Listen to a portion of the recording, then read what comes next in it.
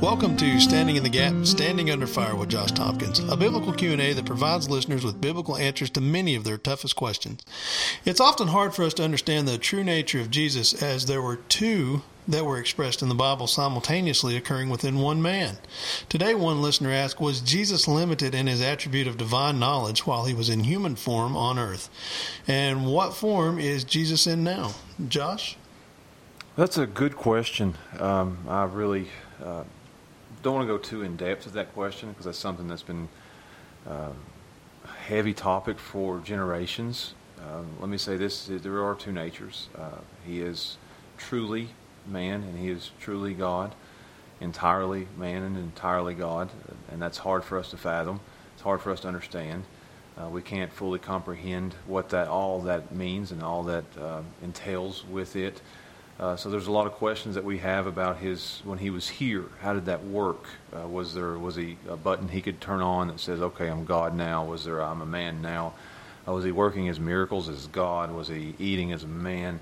There's a lot of those questions that we could talk about, that we could answer. We do know, according to this question, I want to answer that. Was he limited in his attribute of divine knowledge while he was here?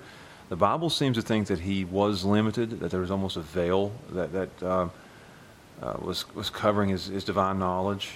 And I say that because Scripture said, Jesus said, that the time of the end is only the Father in heaven knows that. So he didn't know that at that time. That was something that was not revealed unto him, or he chose not to see that. So he was limited in that capacity. And other people may say that he was limited in his abilities, in his power. Now, I don't know if that's true or not. I've heard people say that he was limited that through his miracles. It was all by the power of the Holy Spirit within him. I don't. It's hard for us to tell. Hard for us to kind of understand what Scripture is going to say about those things. So I'm not going to go into great detail about that. That's something that could be talked about in a Bible study. That's something that could be talked about in a sermon. Even something that could be talked about over coffee. But it's not something I can answer in 5 minutes here. That's a tough one. So I'll answer the second one. What form is Jesus in now? That's a pretty easy answer there. We get kind of an idea of when he ascended in a glorified body, glorified resurrection body. So that's the same state or form that he's in now. He still has the full, truly man, truly God form. So we know that. We even see him in Revelation in his glorified form. So that's what he's like now. I think that when we see him again, when he comes, we won't see him as he was as dying on the cross. We'll see him in his glorified form that we will be like him in our glorified form when we are resurrected. So that's what we'll be like in our final state, the way he is now. So that's an easy answer to that question.